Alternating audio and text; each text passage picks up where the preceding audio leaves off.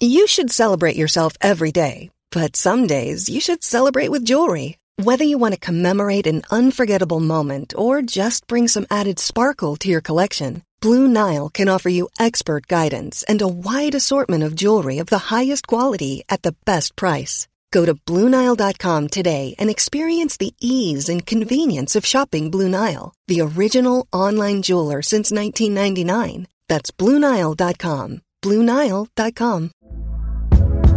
Hey there, it's Michelle Norris. I'm host of a podcast called Your Mama's Kitchen. When I travel, I'm usually looking for a way to find a taste of home when I'm not at home. And one of the things I love to do when I am at home is entertain. And Airbnb allows me to do that. When I was in California recently, I rented a house that had a great kitchen. And when we were sitting around the table, we were all thinking, we're in someone else's house. Someone could be in all of our homes as well. If you have a home, but you're not always at home, you have an Airbnb. Your home might be worth more than you think. Find out how much at airbnb.com/host. Even when we're on a budget, we still deserve nice things. Quince is a place to scoop up stunning high-end goods for 50 to 80% less than similar brands. They have buttery soft cashmere sweaters starting at $50, luxurious Italian leather bags, and so much more. Plus, Quince only works with factories that use safe, ethical, and responsible manufacturing. Get the high-end goods you'll love without the high price tag with Quince. Go to quince.com/style for free shipping and 365-day returns. Well, what is it? I just wanted to talk to you about some of the things that have been happening here lately. It's useless to try and explain it to you. You wouldn't understand. It all seems so absurd, so fantastic. All I can do is get away from you as soon as possible. How come I never noticed that before? Susie, if they don't leave, where do they go?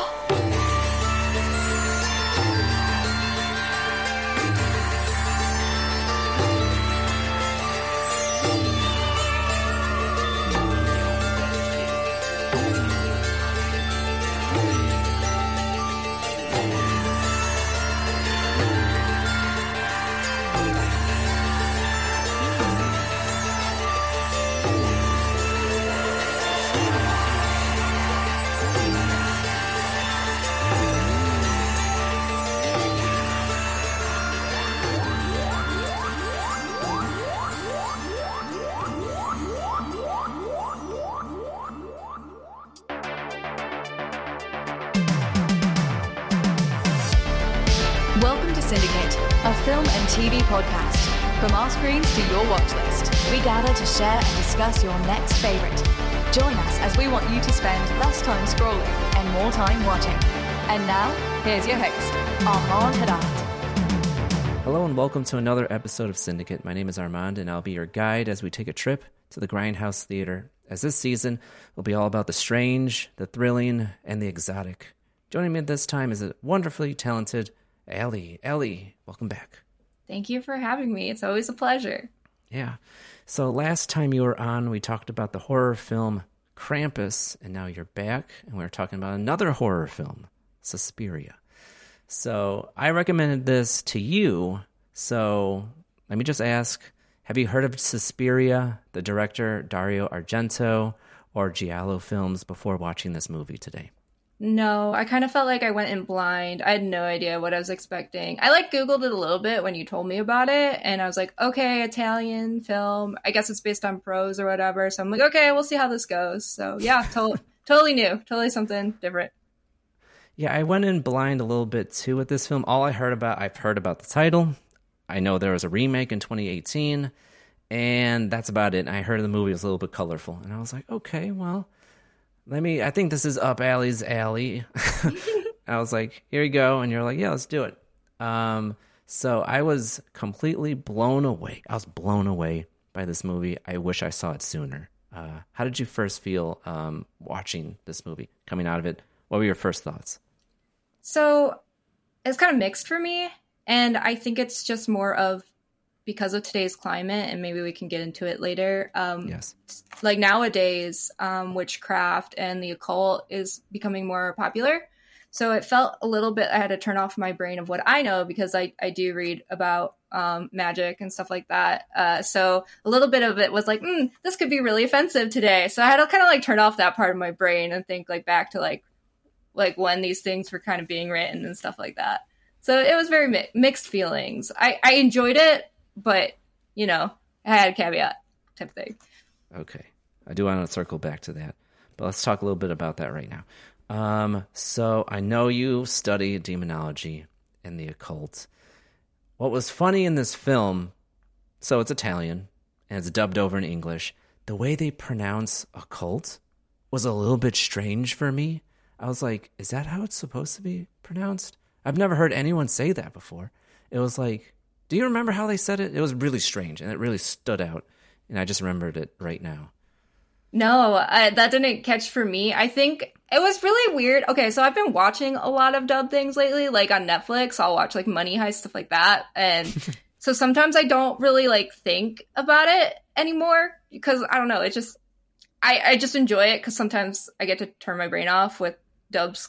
But at the end of it, like some things were weird, the lips for a while. And I'm just like, is this a dub? Like I didn't really realize until I saw the end credits. I'm like, okay, it was a dub. And I just felt like, I don't know, I would have rather watched it in Italian and read. Like, I would like to see it now, I guess, in the original language. I don't know.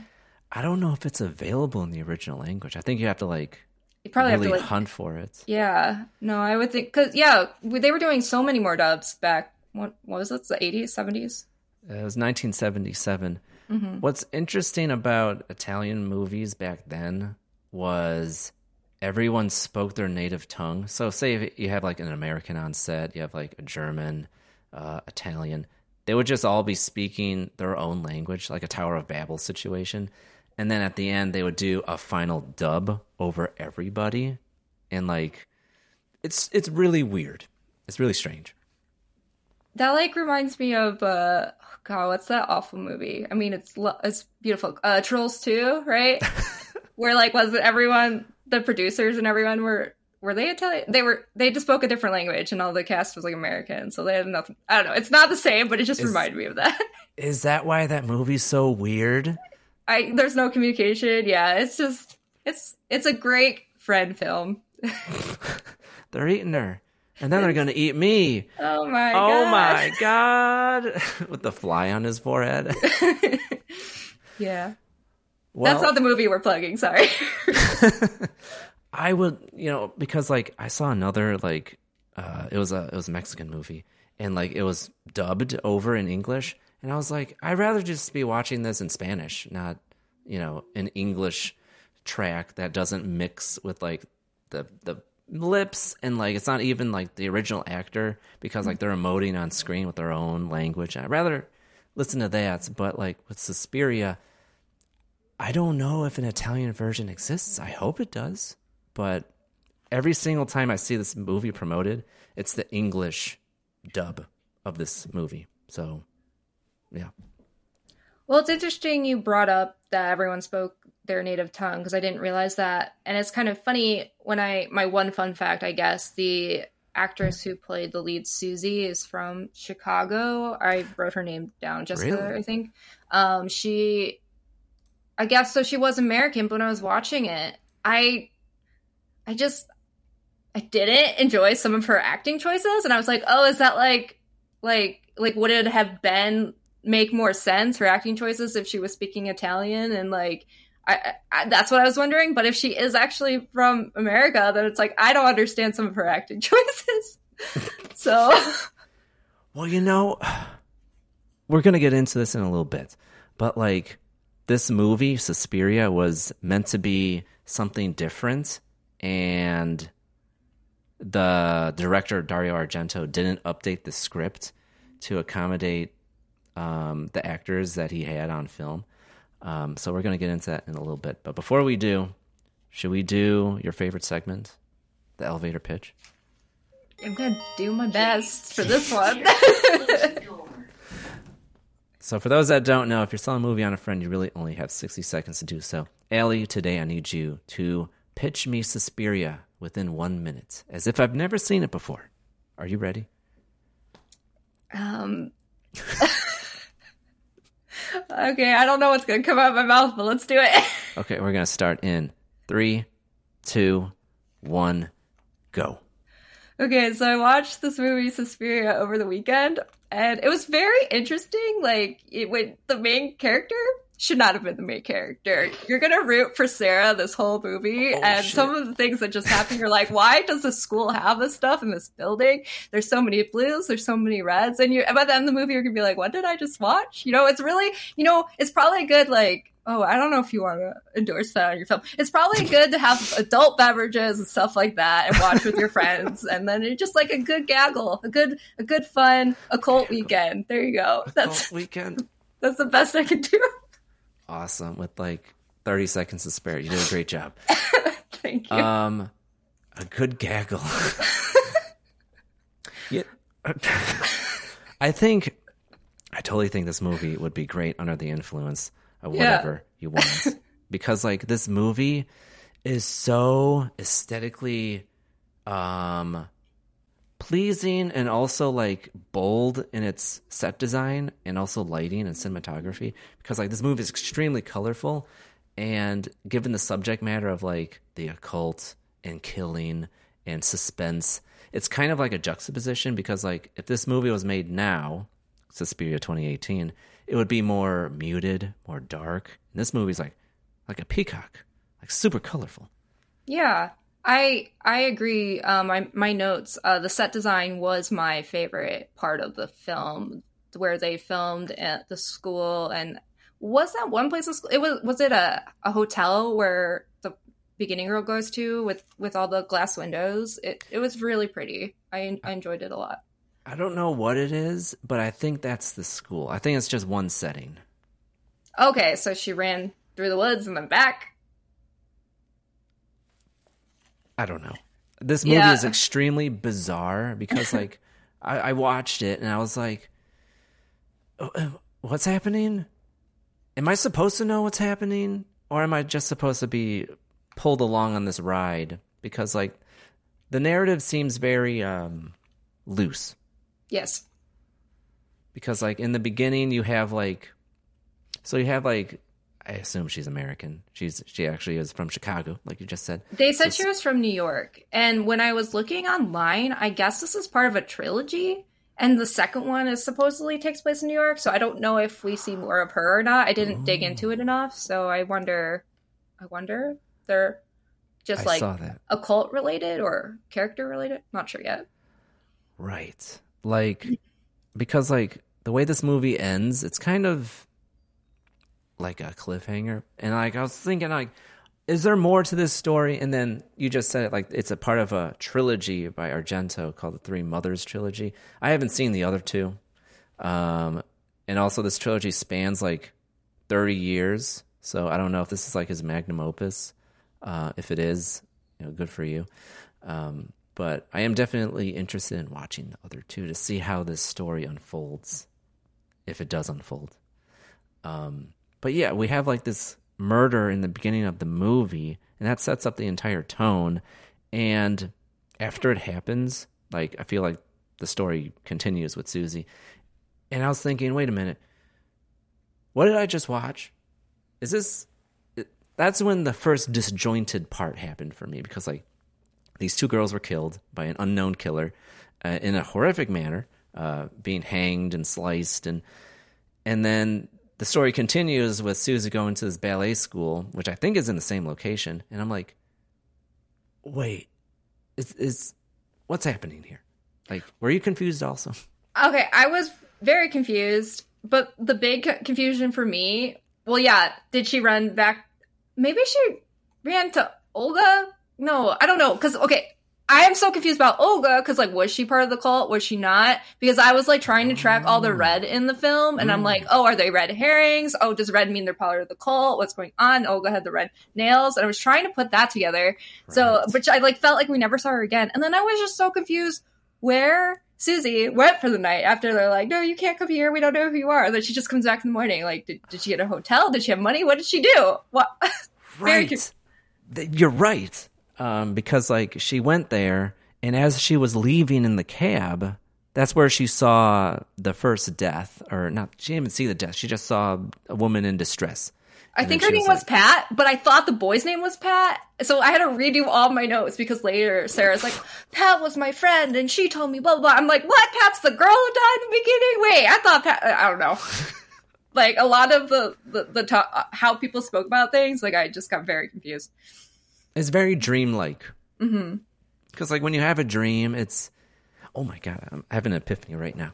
So this movie is almost like a dream because like, there is no definitive beginning. Like you're just like dropped into like a dream. It's like almost like Inception, where it's like in the middle of something, in the middle of an action, and like it doesn't flow nicely. It's like hard cuts, if you were to like use like cinematic terms, and like this movie is like that because like you have this intro sequence that seemingly is like tagged on, and then it's like, how does this relate to the rest of the story with like Susie and like her other ballerina cohorts, Olga?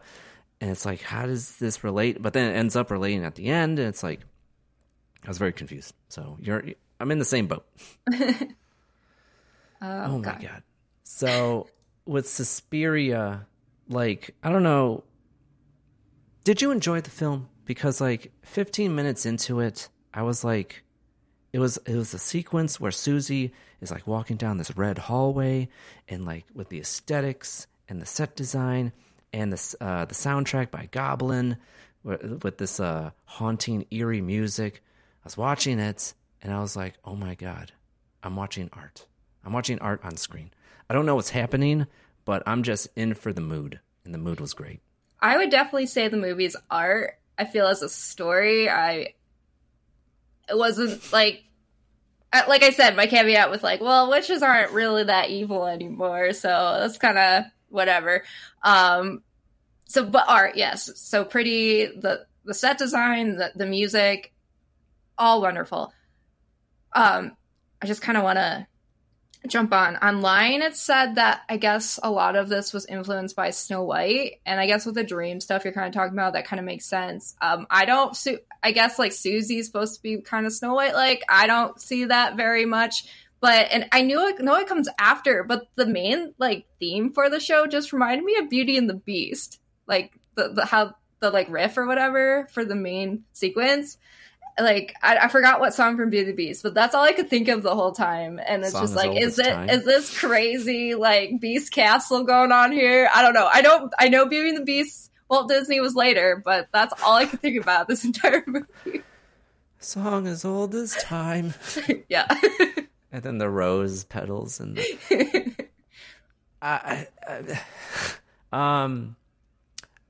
she does kind of look like Snow White. She kind of looks like Belle too. I mean, I could see the through line with Walt Disney. Maybe. Well, she is sleeping a lot because she's being drugged, so it's like, she's not Sleeping Beauty, but Snow White is asleep for most of the film, you know. Yes.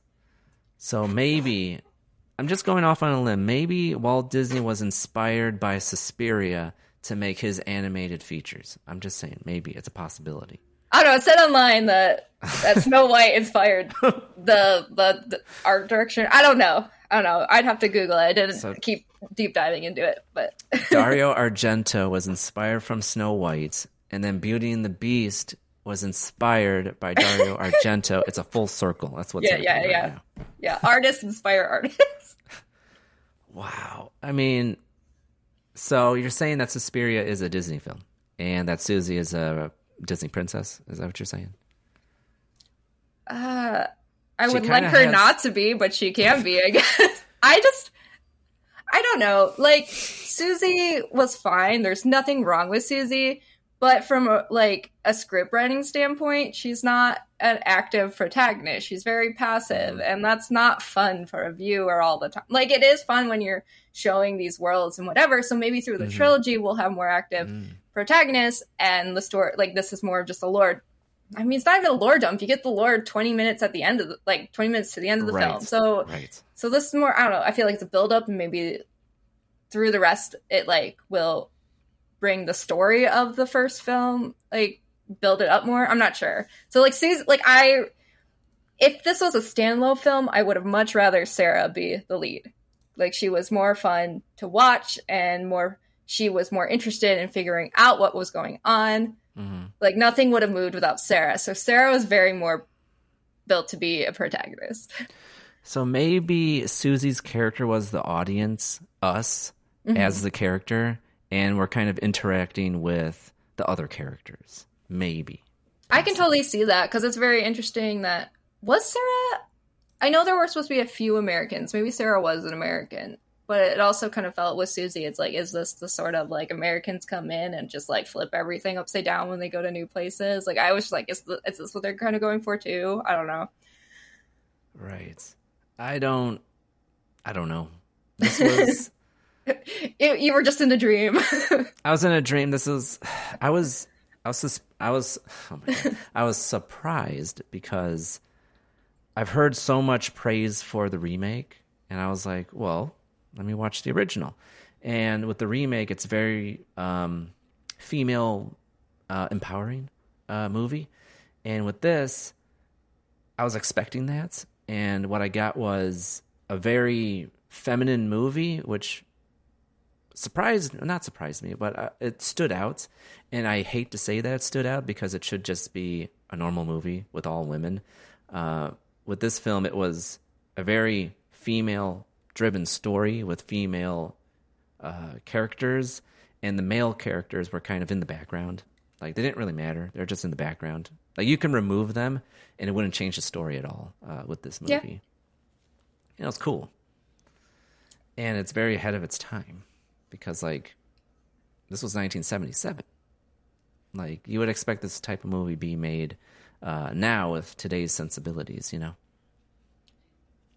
You know, none of that crossed my mind because, like you said, it should just be a thing. There should be women in stories. Just like, oh, I guess so. But yeah, take out... I don't know. That one guy was super creepy. The guy who liked Susie. Just that one scene where, like, they all have to sleep together in, like, the dance studio, and he just, like, creepily waves at her. I was just like, nope, get that guy out of here. Yeah. Don't like him. What is going... That's creepy. I remember that because, like, throughout this entire film, I don't know, it was like, I don't know, maybe 30 minutes into the film, I was like, this is all girls. Cool. And then you had the one, like, oh, we just have to put in a guy. Probably Dario was like, oh, probably got pressure from, like, the studio. Well, we need some dudes in here. So he put the one dude in, and he was, like, a creep. And, like, we're circling back to what you said earlier, which was these characters are kind of acting a little bit strange, and maybe it's, like, a disconnect between, like, different cultures, different languages, maybe. But I think there's another reason, because, like, the way they reacted to him, like, oh, hello, being a weirdo, they're like, ooh, do you think he's hot? There's something like that. And I was like, okay, so classic case of the not gays with these characters. But, like, Dario Argento originally wrote this film to feature children because they're ballerinas. And I think the studio was like, we can't have kids because it'll be immediately censored given the subject matter. So he upped the age to, like, 20, and he didn't update the script. Didn't update the dialogue. Didn't update the story at all. He just had the people be older. And I didn't notice this during my first viewing, but, like, when I went back to see, like, certain scenes I enjoyed, the door handles are up by their face. So if this was kids, that would make sense because they're small. Mm-hmm. These are 20-year-olds, and the knobs on the doors are next to their face. So would that be so kids can't get out? Like, if they were up to their face? I think this movie is so visually interesting. I think it was a deliberate choice by the director because, like, he originally wanted it to be kids, and so he has adults, and they're kind of playing kids, and he modeled the set to be a little bit bigger, and also their dialogue is also a little strange, especially the way they react to some certain instances. Kind of like with, I think it was Olga. She was like, I heard people with the name that begins with S are snakes. And, like, I think it was, who was the other girl? She was like, started like sticking their tongue out. Sarah. I think it was Sarah, yeah. She was like, sticking her tongue out. And I'm like, this is like childlike behavior, which would make sense if the actors were children, but he upped the age and he was like, I'm not going to change the script. A lot of like Olga in the beginning, when you first meet her, she looks at Miss Tanner and she's swaying on her feet and she's like, Miss Tanner, I have to tell you something. Like how they're acting now, that makes a lot more sense. It's very childlike. Maybe I wish there was more, maybe through the set or through costume design, and maybe if they could have showed more childlike, I don't know, maybe more frills, maybe, I don't know, if they could put that in other ways that like, oh, you're supposed to see these adults as children, I think that would have been a little bit better. Yeah. It would have come across more, but I don't know. Yeah, the movie is like already pretty fantastical. Like maybe they needed to go even further to make it even more weird. So we would see as an audience, because when I watched this, I didn't register like, oh, these are originally supposed to be kids or childlike. I was like, this is I just read it as strange. Like, okay, this is a strange movie. The dialogue's strange. The acting is strange. This is all deliberate. But looking into it, the director he originally wanted it to be younger people. So, I don't know, maybe there's a little bit of a disconnect. But I still think the movie was great overall, despite it being kind of weird. No, I definitely like it better knowing that they're supposed to be more childlike. I feel, like I said, adding maybe some stuff in the set, changing the outfits. I feel like they should have taken out her staying with Olga for a bit and her paying rent and stuff, because I think that just makes them feel so much older. Like, to take out deliberate adult things, her drinking wine, I think that really disconnects that. So he must have updated the script. If you have like, oh, you have to pay rent, it's, what is it, like weekly? I know it's expensive, but whatever. That's how I felt in the beginning. And then they're drinking wine. It's like, okay, he did update the script to some degree, but he kept in some of the naive dialogue and childlike dialogue. It's like, was this deliberate? Or did he think people talk this way? Maybe he's just a weirdo. Maybe. Who knows? Who knows? He knows. Maybe this was a weird dream where kids were adults. I don't know. Oh, that would have been... Is it like Boss Baby? Boss Baby. Yeah, just animate it. It should have been animated. If it was inspired by Snow White, it should have been animated. It should have been animated. That would have... Okay. Then you could have done whatever you wanted. Sometimes I get sad about some censorship with stories with children. Not that I want to see horrible things happen to children. I just think you lose a lot when you don't have kids, because they just have such a unique way of interacting with the world. And that's sort of like, I think in Japan, so there was Rule of Rose, and that was a video game that has kids, and it's like, this is an orphanage, I can't remember, but it's really dark, and they had a lot of censorship just in Japan, and I'm pretty sure, I don't know if it was banned here, but it's so hard to get a copy, like, because of it being kids and like all this horrific stuff going on. And I just, the censorship is just sad to me sometimes, because you could lose such great stories with, and right. I think fiction, I don't know, I think fiction is fiction. You can learn a lot from it, and it's sad that there's not a lot of media literacy, and we're losing a lot of media literacy. I agree. And what's interesting is that story, that video game, is so hard to find because it deals with kids, and yet Stephen King's It is kind of really easy to access, and that features children. So what's the difference? That they defeat the monster in the end? I don't know. But I do want to circle back to what you said earlier with this film. Given the time period that we're in right now, we can get into it. We can fully get into it. Because watching this now, in our current day and age, we're recording this in July 2022, it kind of hit a little bit different for me. I wonder if it hit a little bit different for you. Because I'm a male perspective, and you have the female perspective with this film. Yeah, I don't know if it's necessarily a gender thing. I feel like I was worried about if it was going to be an anti-Semitic film, and I was also worried about the one. I don't know if I caught his name. I don't know if Mark was the Romanian man or if Mark was the younger, handsome gentleman. But I was worried that he was going to be the big bad at the end, and that it was going to be, you know, a racist film against Romanians. Like, I was really nervous watching this film because of old stereotypes. Yeah, he's the handsome ballerina. That's Mark. Okay. Yeah. The other man who stole at the end, technically stole the lighter because Sarah, unfortunate, timely demise, I guess. Yes. So I was worried about that more so than any gender thing. And I mean, I can't really say a lot about it because I'm not Romanian, I'm not Jewish, I can't make those calls. But I was with New Age spirituality, with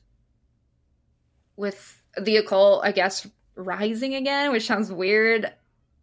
It can be harmful, those stereotypes, and I am interested in watching the remake because I wonder how they handle it.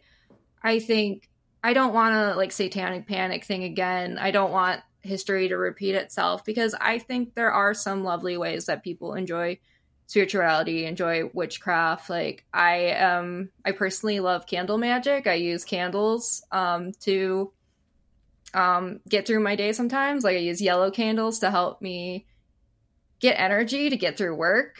You know, pink can be for self-love. White is just kind of a generic. You can use any type of thing you want. And it's more of just where you're directing your energy at the end of the day.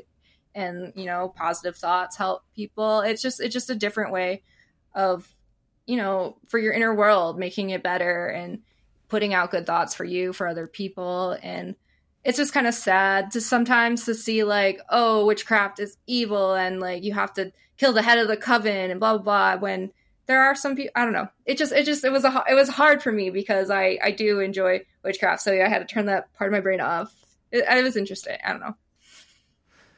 I want to approach that in two different ways. One, story-wise, and also the real-world themes that these come out of. It surprised me that this film, because like with this giallo film genre that inspired slasher films here in America, typically it's a male killer.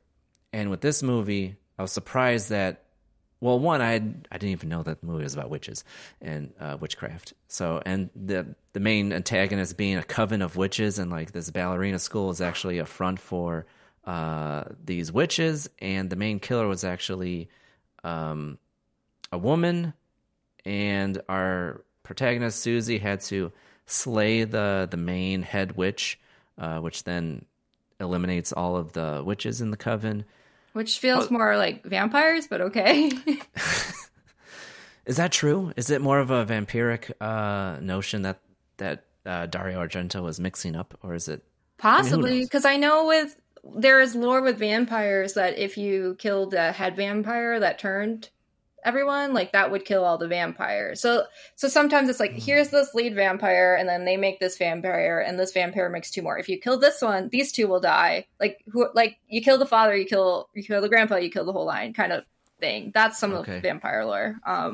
So when I guess it's not like you'd kill the rest of them, but it's like when you get rid of a head, a leader, like you dissolve kind of the coven, so they don't have as much power. But I feel like if you have a powerful coven, they would just get a new leader, like a new witch would just step up to be the leader.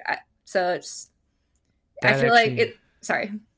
That actually makes sense, because if you just change witch to vampire, that actually makes more sense. That you kill the main, Dracula, and then all the other vampires die.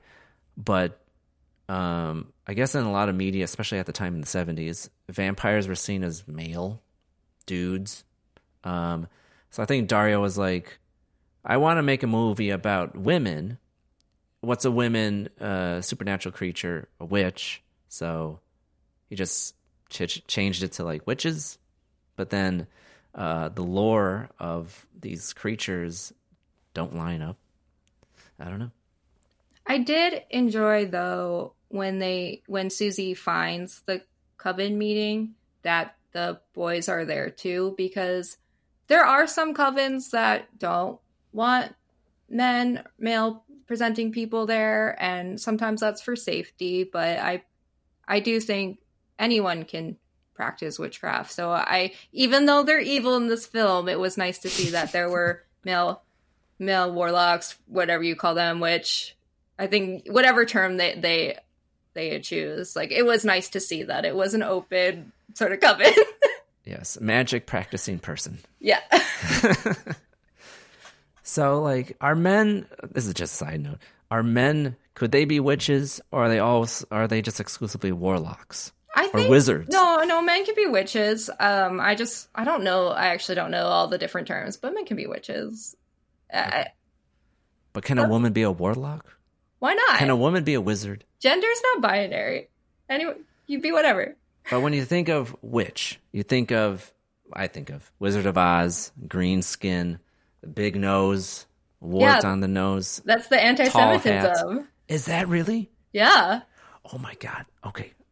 You're blowing my mind right now, because, like, I was watching Harry Potter, and also I went to Harry Potter Land in Universal, and you go to Gringotts, and you have, you know what? You have the, what are they? They're not dwarves. They're like, what are those called? Munchkins. Trolls? Not Munchkins. Oh, are we not talking about Wizard of Oz? No, we're talking about Harry Potter. Harry Potter. Elf? Dobby's a free elf? Dobby? No, not Dobby. The Gringotts people, are they... Oh, yeah, that's people probably, listening are screaming at us right now. Yeah. That sounds really, they're trolls, right? I think so. Trolls like money.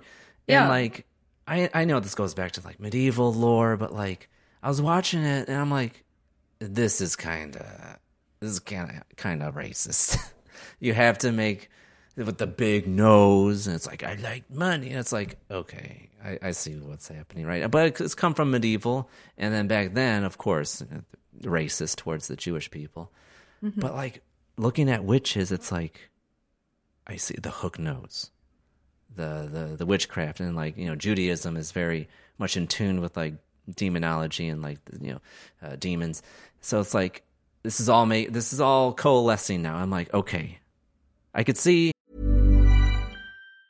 If you thought the only way to get a more defined jawline with natural-looking results was through surgery, think again. Juvederm Volux XC is a non-surgical injectable gel filler that improves moderate to severe loss of jawline definition and can help you achieve natural-looking results with little downtime. Even better, this improved definition lasts up to 1 year with optimal treatment. No maintenance required. Improve jawline definition for a smooth, sculpted look with Juvederm Volux XC. For important safety information and to find a licensed specialist, visit Juvederm.com. That's Juvederm.com. Not for people with severe allergic reactions, allergies to lidocaine, or the proteins used in Juvederm. Common side effects include injection site redness, swelling, pain, tenderness, firmness, lumps, bumps, bruising, discoloration, or itching. There's a risk of unintentional injection into a blood vessel, which can cause vision abnormalities, blindness, stroke, temporary scabs, or scarring. Talk to a licensed specialist to find out if it's right for you. Millions of people have lost weight with personalized plans from Noom. Like Evan, who can't stand salads and still lost 50 pounds. Salads generally for most people are the easy button, right? For me, that wasn't an option. I never really was a salad guy. That's just not who I am. But Noom worked for me. Get your personalized plan today at Noom.com. Real Noom user compensated to provide their story. In 4 weeks, the typical Noom user can expect to lose 1 to 2 pounds per week. Individual results may vary. This movie could have been anti-Semitic, but it wasn't. I don't think it was. I didn't get those vibes. I was worried about it. The one, when Susie talks to the, I don't know, psychiatrist about it. I was nervous because they're like, oh, witchcraft is just a mental illness. And I was like, F you, man. But he says that this is a coven and, you know, it's Helen Marcos, whatever was the beginning one, and she burned, and this was her school, and then this person took it over. But witches, they want to hoard money and stuff like that. And I was like, sir, do we have to go there? Well, it's not. We tried getting rid of all the witches, and we failed. No, that didn't happen. Yeah, like, that is, oh my God, that's so interesting, because framing it like that, it could have been a lot worse, but it wasn't. Yeah. Wow. Yeah, because that's where the film kind of almost stopped for me, was when you got that lore dump, the exposition dump of, like, what's happening. Like, yeah, it, like, gave context to everything, but it's like... It felt so late. It was at the end of the movie, before she confronts the coven. And it feels like that should be something maybe Sarah found out. It should have been something that was brought in a tiny bit earlier, and then you get maybe the Helen Marcos drop at the end. Like, I feel like you need a little bit in the beginning, and then you need, like, that big twist at the end. So that's why I was like, this is all happening 20 minutes to the end. Like, we had this fever dream, and then we're going to be jolted awake soon or something. I don't know. Okay. So Susie was the one that overheard the madams talking about, like, we need to kill that American. Mm-hmm. That was Susie, right? Yes. I thought that was enough information for the audience to understand, okay, her notions that this is a coven or, like, something's just not right was perfectly explained in those, like, few lines of dialogue. It's like, we need her for the sacrifice, blah, blah, blah. It's like, we don't need the scene with the psychiatrist explaining what witches are and witches hoard gold, apparently. And it's like... Yeah. If you took that out, it would feel less anti-Semitic. And also, like, yeah, you're right. It would, and then that would have kept you immersed in this dreamlike state. Like, to take us out of it is jarring. I agree. Yeah, take out that scene. And I think I would have a higher rating of the movie. I'm with you. Awesome. So, and then the other element of my response is, okay, so in our day and age, so Roe v. Wade was just shot down, and I was surprised because what surprised me was people are celebrating this. Never have I seen people celebrate loss of freedom before. And with this film, like you mentioned it, the Satanic Panic, you don't want Satanic Panic to, like, reemerge. I could totally see that happening now because, like, the Supreme Court has gone completely insane. Like, the forced birth in our country. And also, I don't know if you heard about this, but, like, they're setting the pathway for prayer to come back to public schools. Yeah, that's very upsetting since we're supposed to be founded on freedom of religion, and we can't, but I feel like, yeah, it's going to maybe be more Christianity, and then what about Islam? Make people who have to pray at certain hours of the day, like, why? It's very nerve-wracking what's happening right now, for sure. Yes, and I don't want to go back there. I guess we never lived it because we were born in the 90s, but, like, it's just the path that this country is going on is not a good one, and there's almost nothing we could do about it. I mean, the executive branch started to try to reverse it, but then they're getting blocked. Mm-hmm. It's like, do we need to restructure the court? Because I think we do, because it's stacked. It's stacked with, I don't want to be too disparaging, but I am going to be, with, like, fundamentalists, and, like, they're pushing their agenda by force. And it's like, there's nothing we could do about it, because that's the Supreme Court of the land. That's the top. I think in general, there's been a huge purity movement, even with media. There's been bans of books. There's been, I don't know how to explain it. Like, I guess in fandom culture, there's like the pro ship and the anti ship kind of war going on. I don't like shipping people. Yeah, with people who people like together. There's this purity movement, and it's like if you like underage characters, which they're underage, don't like them, but like even if you just like enjoy a character, people call people pedophiles and stuff like that. It's so weird. It's so bizarre, this fandom culture war going on. And there's been a loss of literacy in media. There's been a loss of knowing the separation of fiction and reality. And it's just a weird, we live in weird times, everything going on. And I'm not explaining it right. And I think it's just, I'm getting tired, but it's, I wish I could explain it more eloquently, but people use media as ways to cope through things that they've gone through emotions they're having. And I think it's so sad to block that creativity in people where it's not harming other people. If it is harmful, yes, like stop, don't harm people, don't write about real people, things like that. But just creatively, fiction, I don't know, there's just this huge purity movement that we can't have hard topics anymore. We can't, it's frustrating. And then we, like you're saying, the purity movement is also through people who are pro or anti-abortion, basically. Like they want to move their morals onto other people, and that's not fair. By force. Whether you believe in it or not. Yeah. It's like my morals supersede yours. And it's like, what? That doesn't make sense. And there has been a purity movement, and I think it comes down to just ideology, maybe. It could be as simple as that.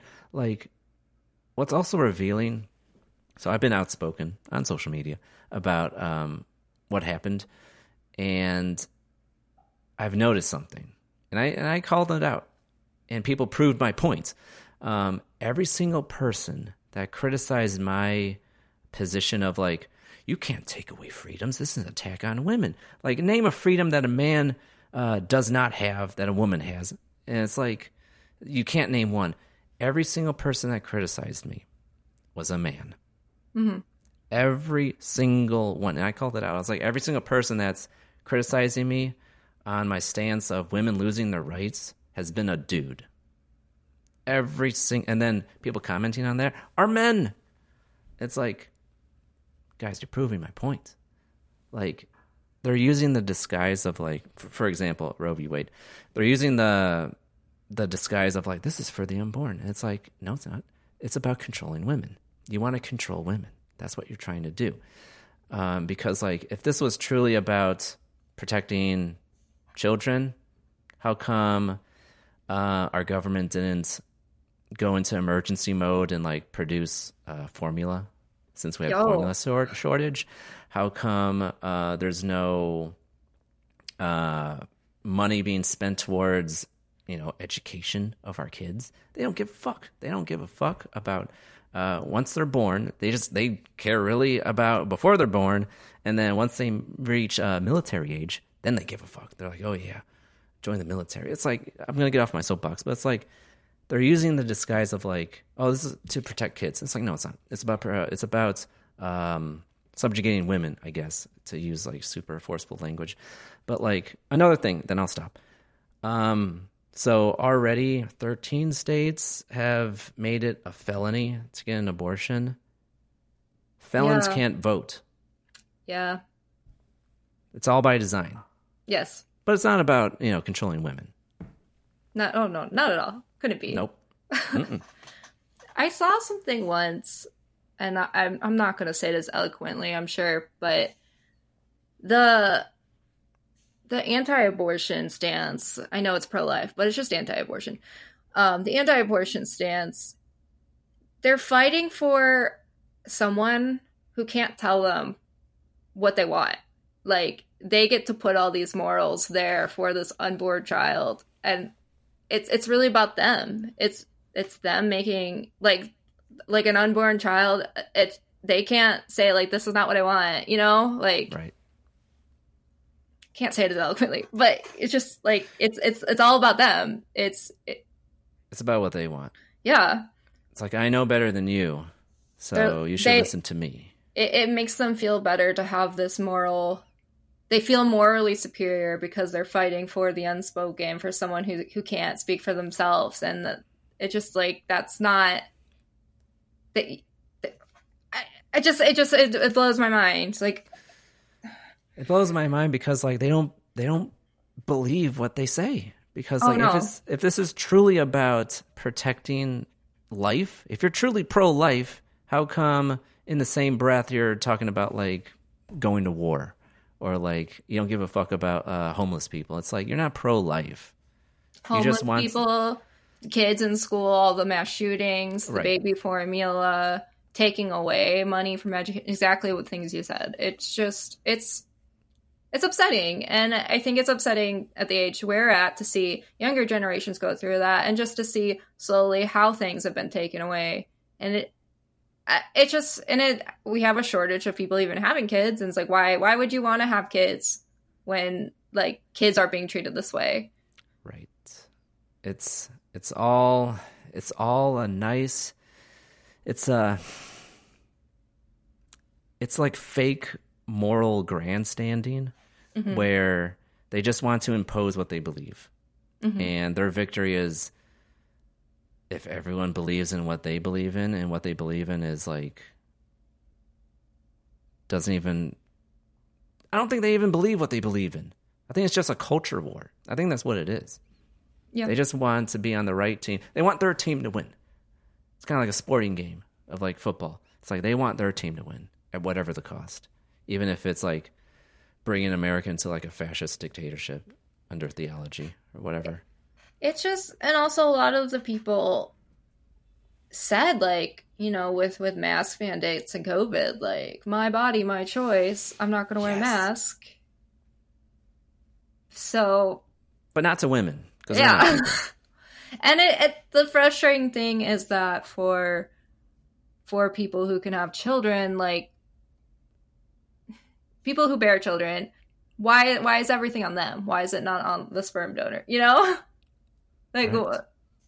Like that, if you have an abortion, you're going to be a felon. But what about the other half of that going? I don't know. Oh, it's not the man's fault. No. Duh. No, it's the woman's fault. That's why we need to control women, Haley. That's why. Yes. I'm sorry. I should have known better. I need to be controlled, apparently. You're speaking out of line, Allie. Oh, God.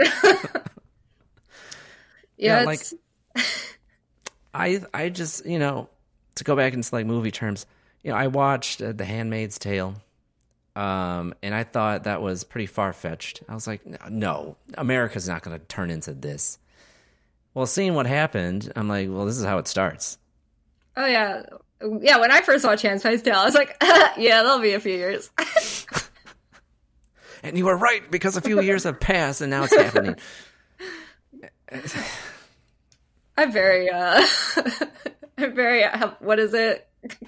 Not condescending. Cynical. I don't know. I've low trust in our country. I always had. Just like, maybe I'm naive in that way, because I was like, no, that's not going to happen here, because people are like, my freedom. Well, apparently not. Well, now it's like, to me, America, I don't want to disparage people, but like America is like the West Coast, New England, Illinois, specifically Chicago area. It's like everywhere else, it's like, I feel bad for people. It's going to be, I've heard already horror stories shared on social media of the fallout of what's happening. It's like, is it worth it? Is it worth it for the suffering of women now? Just to have your ideology confirmed and be the law of the land? It's like, it's not worth it. You're infringing on the rights and the comforts and the sanctity of like women's just well-being. I just don't understand how anyone could applaud for this. It's like, this is a giant step backwards. Can't go backwards. It's very interesting because there's just such a lack of sympathy, a lack of empathy in this country. Everyone's very look out for yourself, and I think our individualism has taken a very bad turn.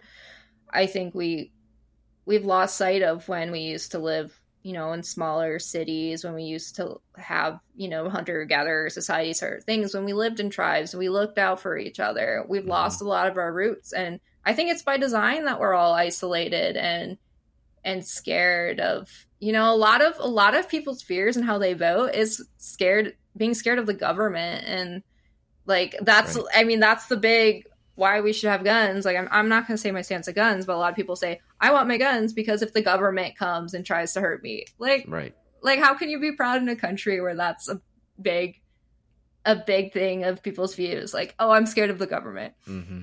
It's crazy to me. It's like when Roe v. Wade happened, when it got overturned, my immediate thought was like, this is why you can't trust the government, because like government isn't there to protect your rights. It exists to take them away, because every instance in my life so far, I've seen privacy go out the window, women's rights now go out the window, just like all these. Freedom of speech is almost gone in this country. And it's like we're seeing our rights being corroded away. It's not us. It's not us doing it. It's the institution of the government. It's like, oh, what do we do? And it's like, imagine if they took guns away. Then we have no way to defend ourselves. And it's like very alarming how our country is just turning into like a fascist state. This has been happening for decades. Mm-hmm. And it's like, I don't know what the solution is. I don't know what even the solution is. What is the solution? I don't know. Well, democracy is not built to last, right? And what are we, an oligarchy? Like white men rule the country, right? Is that what we are? A few political families control, yeah. Yeah, but something's going to happen. It's been brewing. Storms are brewing, So, I don't know. I just feel like I've lived longer than I thought I would, so. You can't give up on freedom, Allie. You can't give it up on it. But what freedom? Yeah. Well, so do you think if we go, okay, you know what, we should be more, should we be more tribalistic? Should we just create a coven to protect ourselves? I'm a coven. Yeah. I'm not the head. Don't kill me. What if a coven has no head? We're all equal. Exactly. Yeah, it's just a sad state of affairs that we're in, and like we're approaching Independence Day, and it's like, are we truly independent? Because I don't think we are. No. It's like, it's just so depressing when like the ideals of like our American culture do not reflect reality at all. It's like we're born free and we'll always be free, but not really. Like we're just going to take your rights away. And it's like specifically to women. And it's like, this isn't good. No, this isn't good. Like this is like defining moment in history type stuff. What is happening right now. And I don't know. It's going to be interesting the next year, maybe a couple years. I don't know what's going to happen.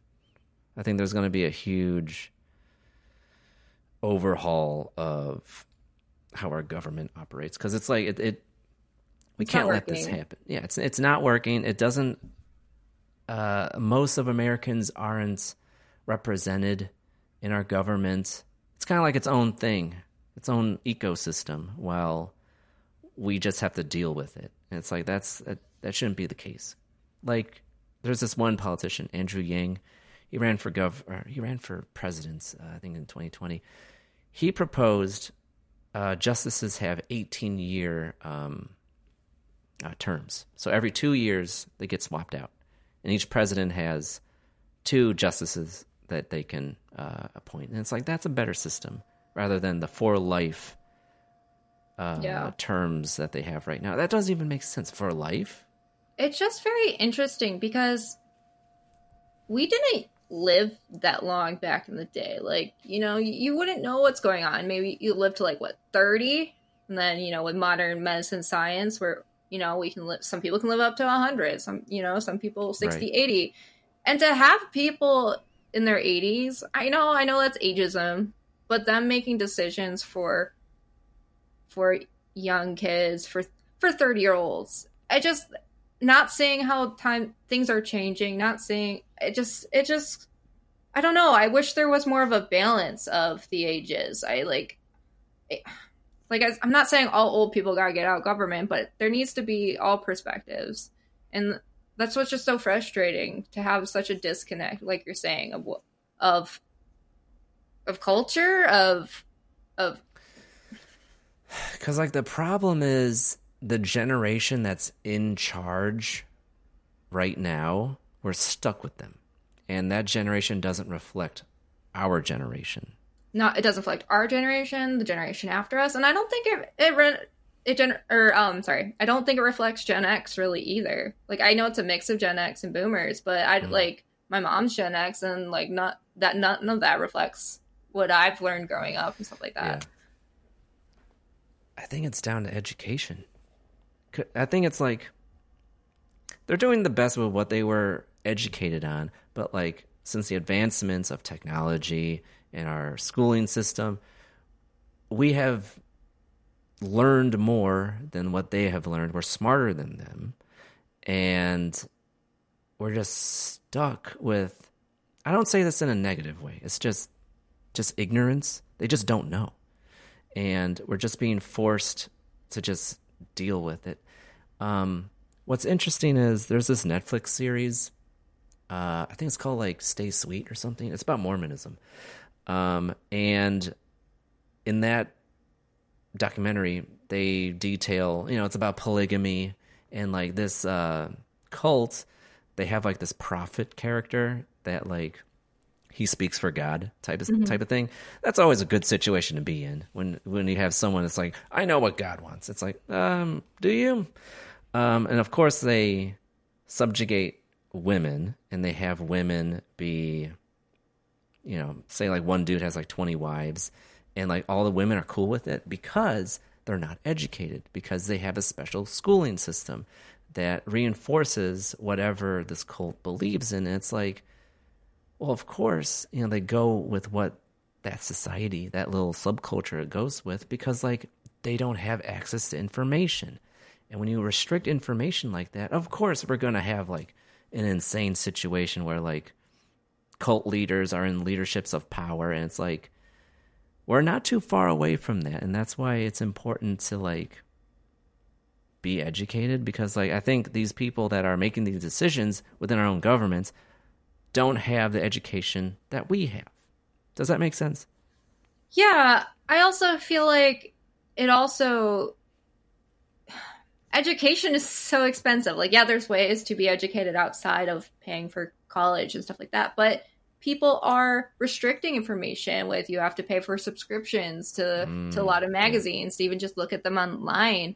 Capitalism is destroying a lot of ways to get this information. And because of, you know, of inflation being what it is and us not being paid what we really should be paid, that's restricting our, you know, paying for education. Also, travel, to go and see different parts of the world and parts of your own country. You learn so much more about different people, about, you know, how to relate to other people, seeing how other people live. If you just live in your bubble, like maybe you'll live a happy life, but you're missing out so much. Right, because we have the benefit of Chicago being such a multicultural world city that we have access to all of these different cultures, all of these different viewpoints that we can see. Like when you leave major cities like that, you just have access to what your town has, who your friends are. And it's like, usually when you leave major metropolitan areas like that, you're going to see a lot of people that look like you, people that look like me. It's like, it's more of a homogenized state rather than like the melting pot stew, vegetable stew that we have with like major cities. like New York, Chicago, LA.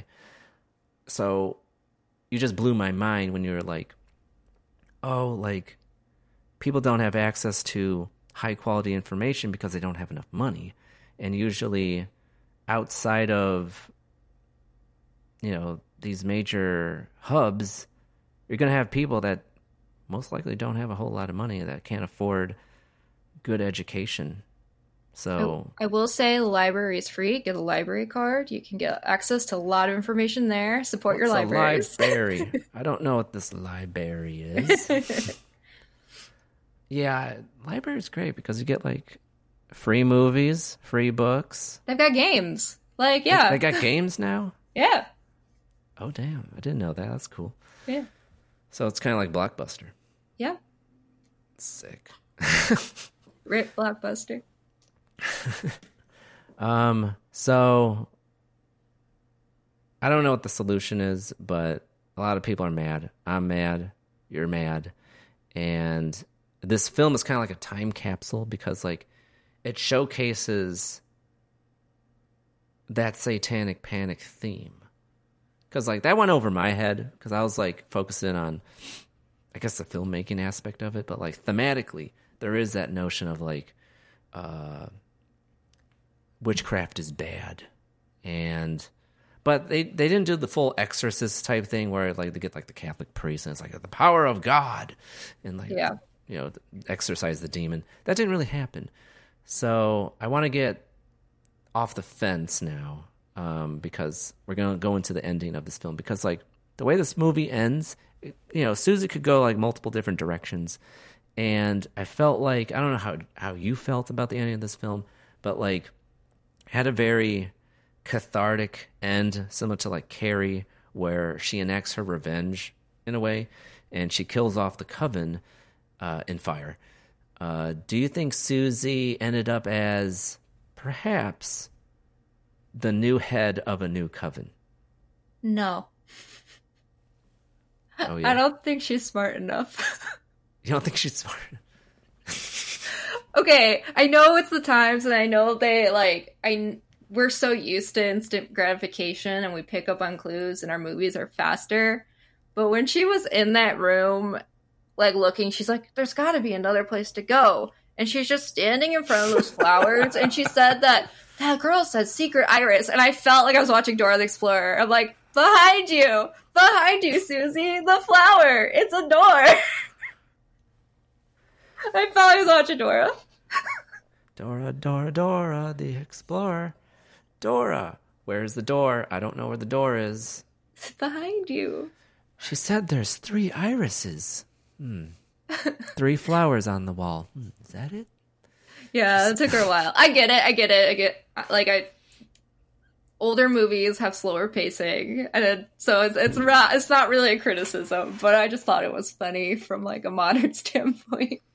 I like to think she ended up becoming a witch because, like, what was the point of her killing off the coven?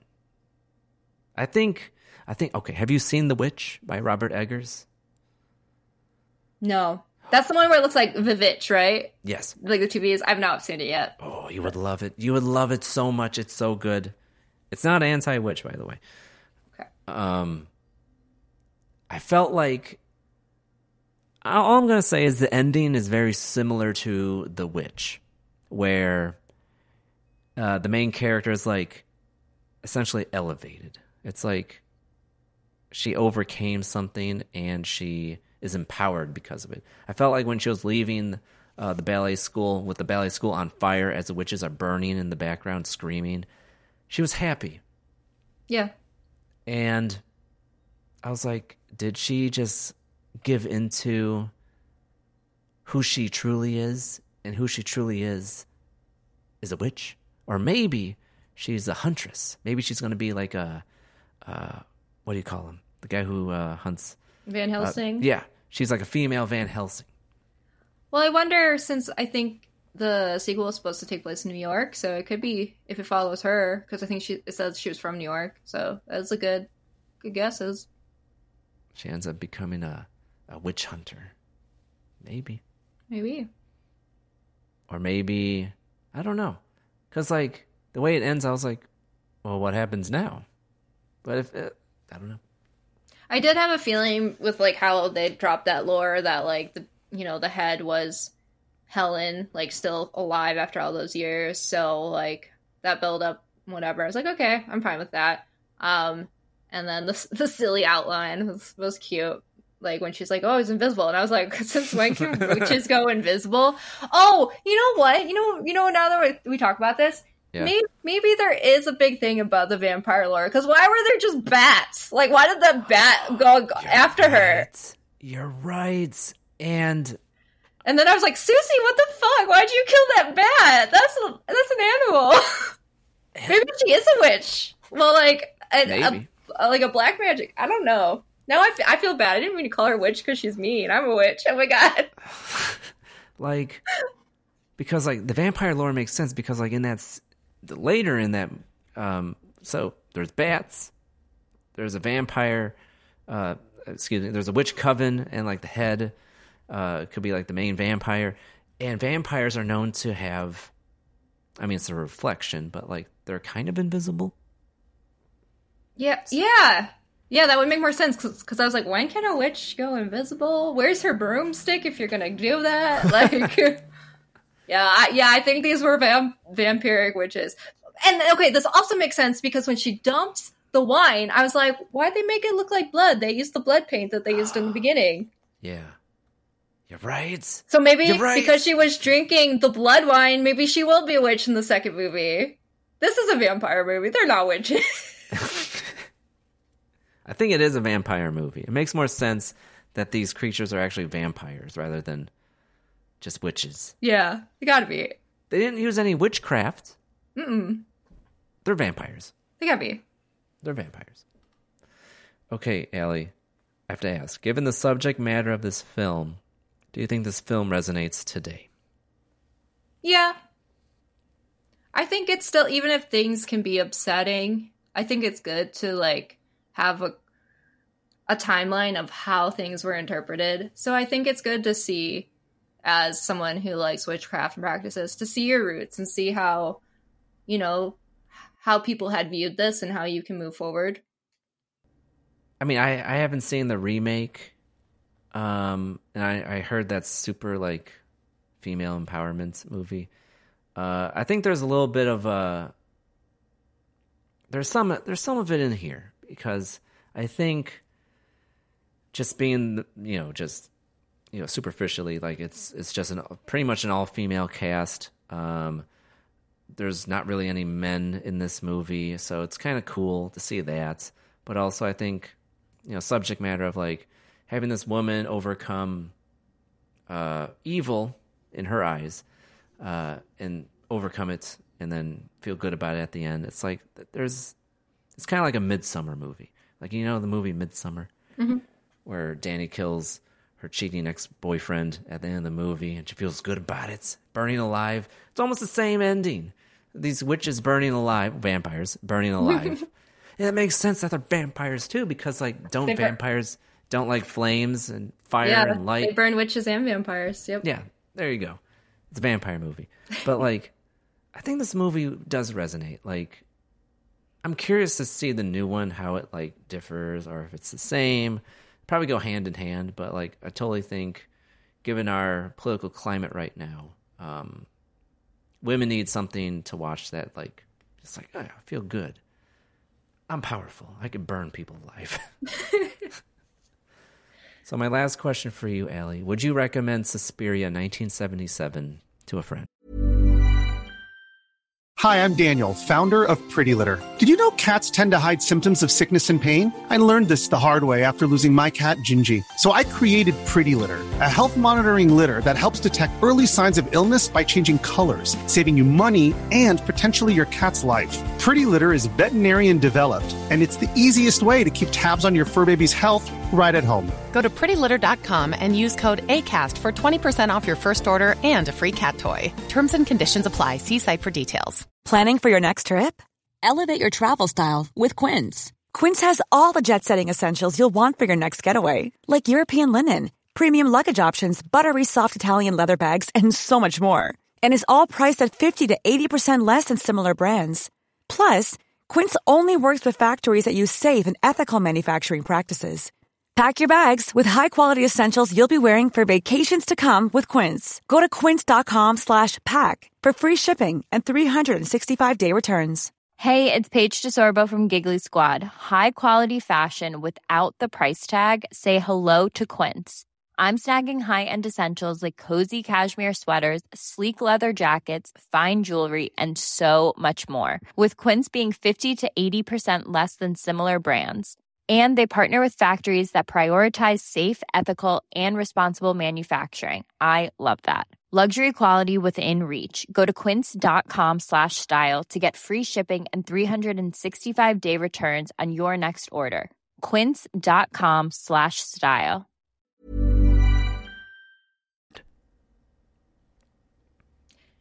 Yes, I have friends who are movie buffs, and I think that this, for someone who is very interested in movies, interested in media literacy, I think this would be a good movie to have under your thumb. If you're a casual viewer, I don't know if it would resonate as much, but I do feel like this should be a staple.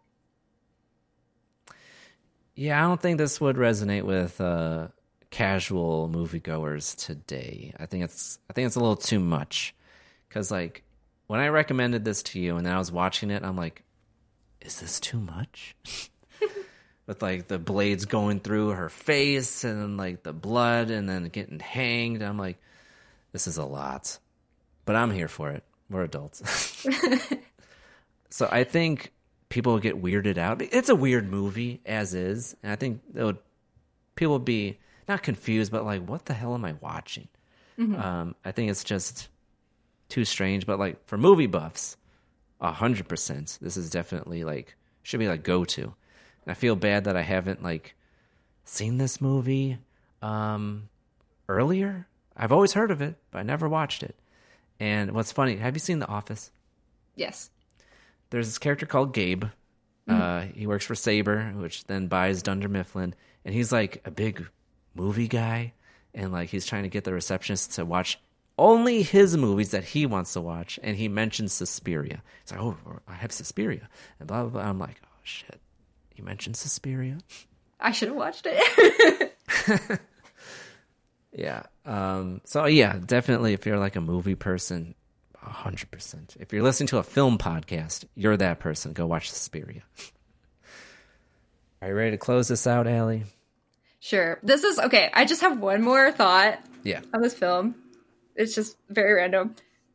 Why did a school have a pit of wire? I didn't even know. Is that common?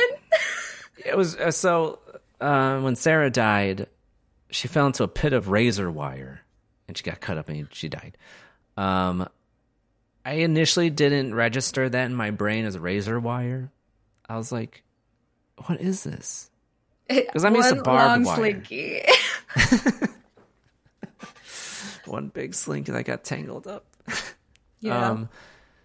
It was, well, if we're going with the vampire coven witches thing, maybe the school is like an H.H. Holmes type murder castle. Okay. I'll go with that theory. Because I was just watching, I'm like, why would they have a pit of wire? That's kind of, okay.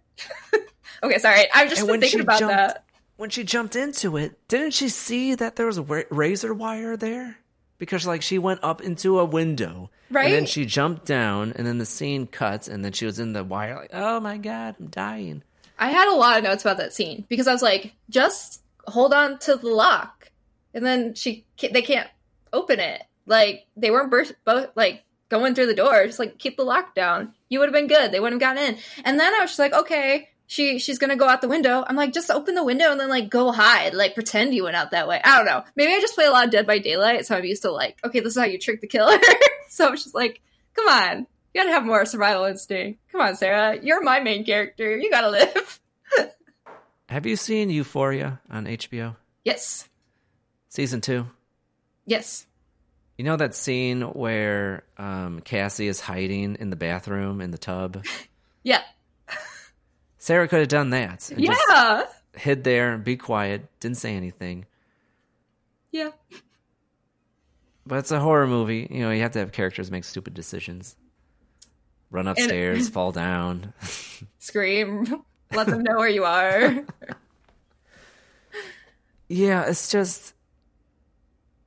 I suspended my disbelief with this film almost instantly when like you have like the crazy gel lighting and like the walls are painted red and it's like, okay, this is going to be a fantastical film. So when she jumped into the razor wire, I was like, okay, whatever. You didn't see that?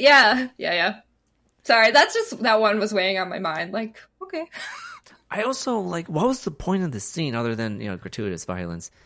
She ended up coming back as like a zombie? Like, I feel like she was being okay. She was reanimated. So she must have been a vampire. She must have been like being controlled by the coven lead. Like, right? How else would you come back? A witch is not a necromancer. You're right. Because I was going to say like witchcraft, a spell, but like that would be a necromancer. And they're not raising the dead or else they have an army of zombies. It could be just kind of like an illusion type thing. Because and she real. can go invisible, and then she has the walking Sarah. They gotta be vampires. Yeah. Dario, do you know what vampires are? I don't know. It's the witches. Well, okay. Yeah, they're vampires. I like if we have like a long list of evidence. It's like they're probably vampires. And the director's like, no, witches. Well, why? They're women. There's a thing called a vampiress. No, witches. Okay, whatever. He doesn't know what vampires are. You're talking about Draculas? No, not Dracula. All right. This is, entirely different. This was like a 5-page paper on why this movie's about vampires. You would name this essay, it would be like the Red Glass, a reason why Suspiria 1977 is actually a vampire movie. Chapter 1. I'm trying to make a vampire pun with the name of the title. It's not coming to me. Suspiria. Vampiria. I don't know. That would be, okay. That would be your movie that you would make. You need to make a movie called Vampiria. And just swap out all the witches for vampires. We can make this happen. It's fair use. It's parody. It's fine. It could be like 50 Shades of Grey, which was originally a Twilight fan fiction. So we're doing a fan fiction of Suspiria. We get rid of all the Suspiria stuff, and we have our own original story. Yeah. Yeah, let's do it. We're going to be multimillionaires now. Yes, Vampiria. And we'll put our money into education. Ends up becoming like The Room. You know The Room, Tommy Wiseau? I know The Room. I actually have not seen it, and I know I need to because that's a staple. But none of my friends have. None of us have decided to sit down and watch it together yet. When I was in China, we were going to, but then my friend got really drunk. We had to take care of him. So we tried.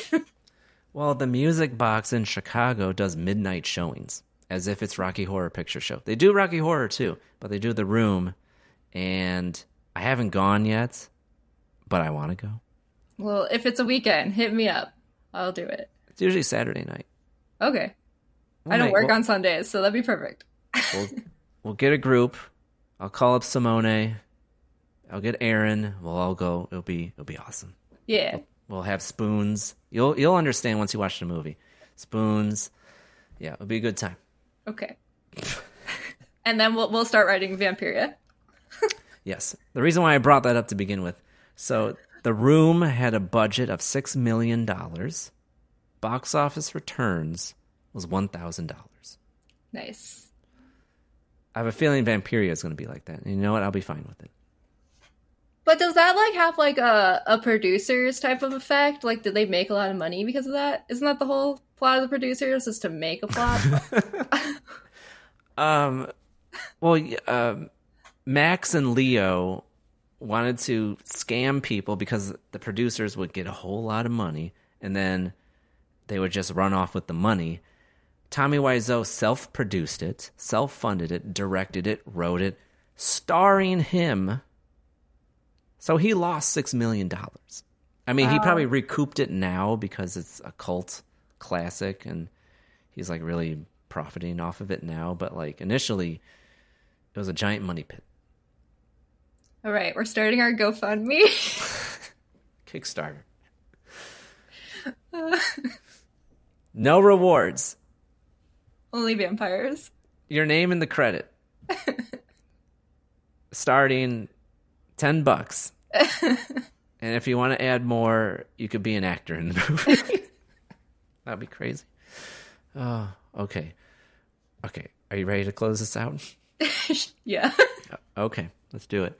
But that's it for this time on Syndicate. We hope you enjoyed yourself. We've been talking about Suspiria 1977. Please check it out where it is available. And before we go, Allie, thank you so much for coming back on the show. Thank you for having me. It's always too much fun. Your absence was too long, but we always talk about great horror movies. Maybe we'll branch out to other movies. Who knows? Yeah, one day. One day. But if you'd like to keep... Oh, okay. Before I plug social media, do you want people to follow you anywhere? Sure. You can follow me at I Like Juice Boxes on Twitter. I just post a lot of anime stuff, but if you want to tell me I said something dumb, go for it. They'd be like, can I join your coven of witches? And you'll be like, sure. Ask the council. Oh, the council. Because you're not the head witch. Someone else is the head witch. No. Yeah, I'm not the head witch. I'm sorry. But if you'd like to keep this conversation going, please add us on your favorite social media platform at Syndicate. That's Syndicate on Instagram and Letterboxd. Or join the Discord server, where you can catch myself and other podcasters and listeners talking about this film and others at syndicate.com/Discord. Until next time, stop that scroll and spend more time watching. Goodbye.